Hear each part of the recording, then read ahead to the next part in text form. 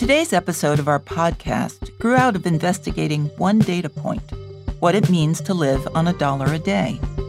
In 2005, yes, the story behind this story starts almost 20 years ago, that was a widely used indicator of poverty. So one of our guests, writer Xanthe Scharff, helped the Monitor answer that question by putting a human face on the statistic. And the response to her 2005 story, written about a family in Malawi, was immediate and long-lasting. She recently wrote a cover story for our weekly magazine that brought us up to date. Those bookended stories and all that transpired in between is what we're going to talk about today with Xanthe and Madalo Samati, who's joining us from Malawi. Not long after writing her $1-a-day story, Xanthe shifted from reporting into active participation, founding the organization Age Africa, AGE standing for Advancing Girls' Education, in Malawi, a country whose economy and life expectancy are growing, but where more than half of its 20 million people live in poverty. Madalo Samati, our other guest, knows Age Africa well. She is a passionate advocate for girls' education and advancement, and the former executive director of the Creative Center for Community Mobilization, which is how she and Xanthe came to know each other and collaborate on building Age Africa. Today, she is Senior Strategic Communications Advisor for the USAID-funded Next Generation Activity Project, which supports a national program ensuring young students read at grade level.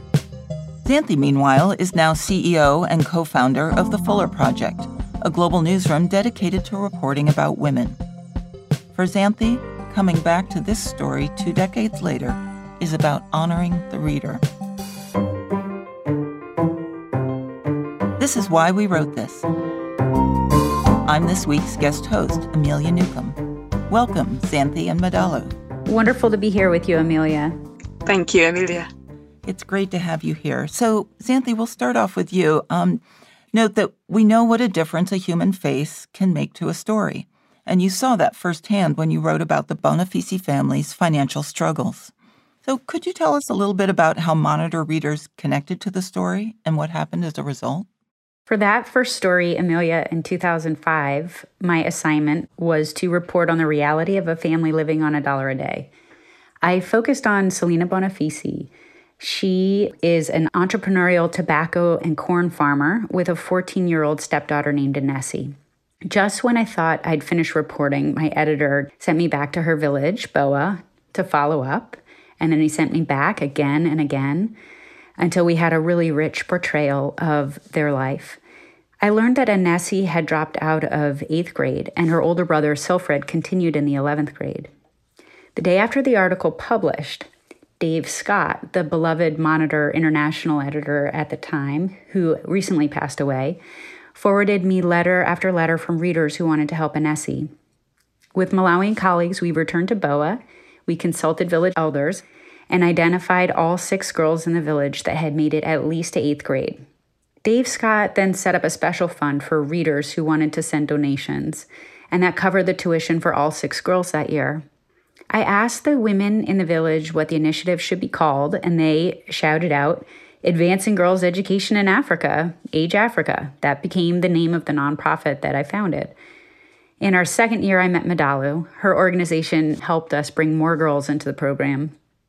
To protect editorial independence, Dave Scott gave me a choice at that point. He said, Xanthe, you can continue to be a Monitor reporter or you can launch Age Africa, but you can't do both. So I chose Age and built the organization for 10 years. Since 2005, Age Africa has provided 500 four-year scholarships for girls in secondary school and now supports 52 students in universities or tertiary education of other kinds. And they have a peer mentoring program that reaches 4,500 girls directly and 4 million through radio programming this year. I love hearing about all those achievements. So telling a story like this one and building an organization like Age Africa gets at a key point, which is understanding the culture you're working in and putting a premium on values like respect and humility. And I wonder how you've thought about this over the years, Xanthe, in terms of knowing what you don't know and how that guides both good journalism and effective NGO work. I got lucky in a way because when I started this project, I was so aware of what I didn't know. So over the years, it was natural for me to listen to our Malawian partners and colleagues. Our country directors knew best how to help the girls. And I learned that I knew how to organize a US-based nonprofit and unlock financial resources for the girls. Today, as a CEO of a nonprofit global newsroom, I still rely on those same lessons. And it crosses directly into journalism as well, because I think the greatest journalists really revel in all the things that they don't know. That's great to hear. And one thing that comes to mind for me is the disruption that inevitably accompanies change. And it can be both a positive and a negative. Madalo, as a development practitioner, can you share with us how you've seen this play out with Age Africa? Just this week, Pauline, one of the first group of beneficiaries for Age Africa, coming from very poor family, going to school without shoes, not even a notebook. When she gets to a school, she would go to the rubbish pit and get a paper so that she can use it for writing in her classroom. Today, this girl, because of Age Africa, she has been awarded a scholarship and a place to study critical care nursing in one of the prestigious universities in Malawi. She texted me this week thanking me for the continuous lifelong mentoring. But what I want to talk about here is the power of the Global North and the Global South partnership and the difference it makes in a life, not just one life, but so many lives. Because today, Pauline is supporting and mentoring so many other girls in her village. She's continued to be in touch with the village and being an inspiration. On the other hand, I would like to talk about the negative disruption that comes. Sometimes without this long time kind of mentoring, the girls lose touch with their environment, with their tradition, with their community, and detach themselves. We actually go an extra mile to do more mentoring to make the girl understand that the reason why they've got an education and their life has been transformed is also to connect back with their rural communities and make a difference. That is remarkable impact. And hearing Pauline's trajectory, it strikes me that it takes a lot of courage on the part of these girls to take that journey and go down that road. And I just wondered how you support them in that. I think for a local person, just like me, I'm a Malawian, I have understanding of the plight that girls in Malawi go through because of the patriarchy. I was able to say, look at me. I've been through that myself. And look where I am. It is possible to make a difference despite the patriarchy and the challenges that we go through. When you mention the patriarchy, could you explain that a little bit more, what that looks like? The narrative is you aren't smart enough to get education. You aren't smart enough to get a good job, but somebody else, a man, will be a breadwinner and will take care of you. I remember one time going to my village. We were supposed to eat a chicken that day. Our brothers had gone away. So we would have missed the chicken, which is the best meal. So I decided, no, we can't afford that. I went and cut the chicken myself. You should have seen the expression on my grandmother's face. She was shocked. And she was angry with me that as a girl, I'm not supposed to be hard-hearted to kill a chicken. But for me, I just wondered why that should be the case when we need a chicken for lunch. But this is a kind of narrative and practice that we are subjected to. In Malawi, when girls don't get education, they are often victims of gender-based violence, abusive husbands. There are so many children and they are always in poverty. There's always economic violence. It's always the man having control of resources. Often their children are not sent to school also, don't get much education because the mothers were not educated. So it's a cycle of poverty. So the reason why over half of the population is poor is because many girls did not receive enough education. Looking at everything that's happened in the past couple of decades, that's what brought you back to Malawi, Xanthe. and prompted you to reach out to the Monitor about doing a story.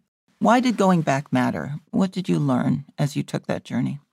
We started the story in 2005, and we learned about educational challenges and other things that were happening, like drought in the village and cultural expectations that the girls were facing.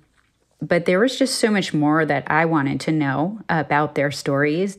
For this follow-up story, what I learned from talking to the girls who are now women and mothers and professionals is two things. One, that opening a door to education and pursuing that education creates incredible opportunities, but it's not without loss. Like Madalo said, it's hard to keep that connection to all of the facets of life in the village. And each of the women who I interviewed for the piece, they experience this pull between the life that education might offer and the life that's being offered in the village. The other thing that we learned was about the boundaries of help. What kind of help is actually helpful? What are the situations where there isn't really a way to help? And the best we can do is listen, understand, and support choices that they're making. It really hit home for me when I wrote to Dave Scott about doing a follow-up story in Malawi. I learned that he'd passed away, and I felt a profound sense of sadness at not having had the chance to tell him that Anesi's story and my work with the Monitor changed my life. It put me on a decades-long path of working for women and girls. We really owe it to the people who trust us with their stories, and we owe it to ourselves to follow up and to keep learning. Speaking of going back, it obviously means that you left the organization. And one thing I've heard both of you say is that it was important for Xanthe to leave the organization she founded. So, Madalo and then Xanthe, can you elaborate on that? I think this is a story that oftentimes is missing in this part of the world, where our founders would cling on and actually at the end of the day mess up because they continue to micromanage and so on and so forth. But I think for Age Africa, every time I meet Xanthe, I tell her how she inspires me, that she was able, after 10 years, to leave Age Africa in able hands and trusting that those people will continue her vision and grow it. Thank you, Madalo.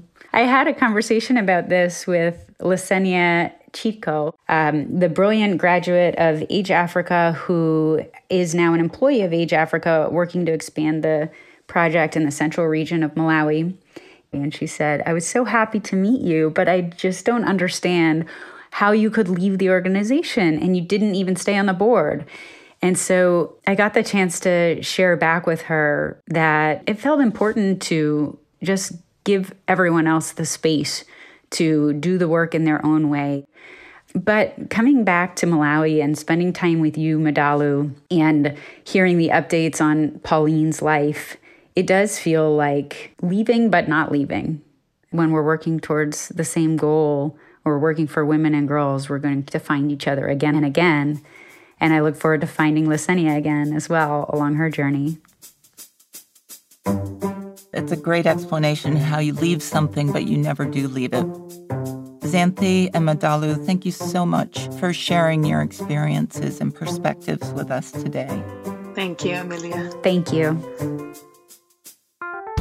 And to our listeners, thank you for listening. You can find show notes with a link to the story we discussed at csmonitor.com/whywewrotethis. This episode was hosted by me, Amelia Newcomb, and edited and produced by Jingnan Peng and Clay Collins. Our sound engineers were Alyssa Britton and Tim Malone. Produced by the Christian Science Monitor. Copyright 2023.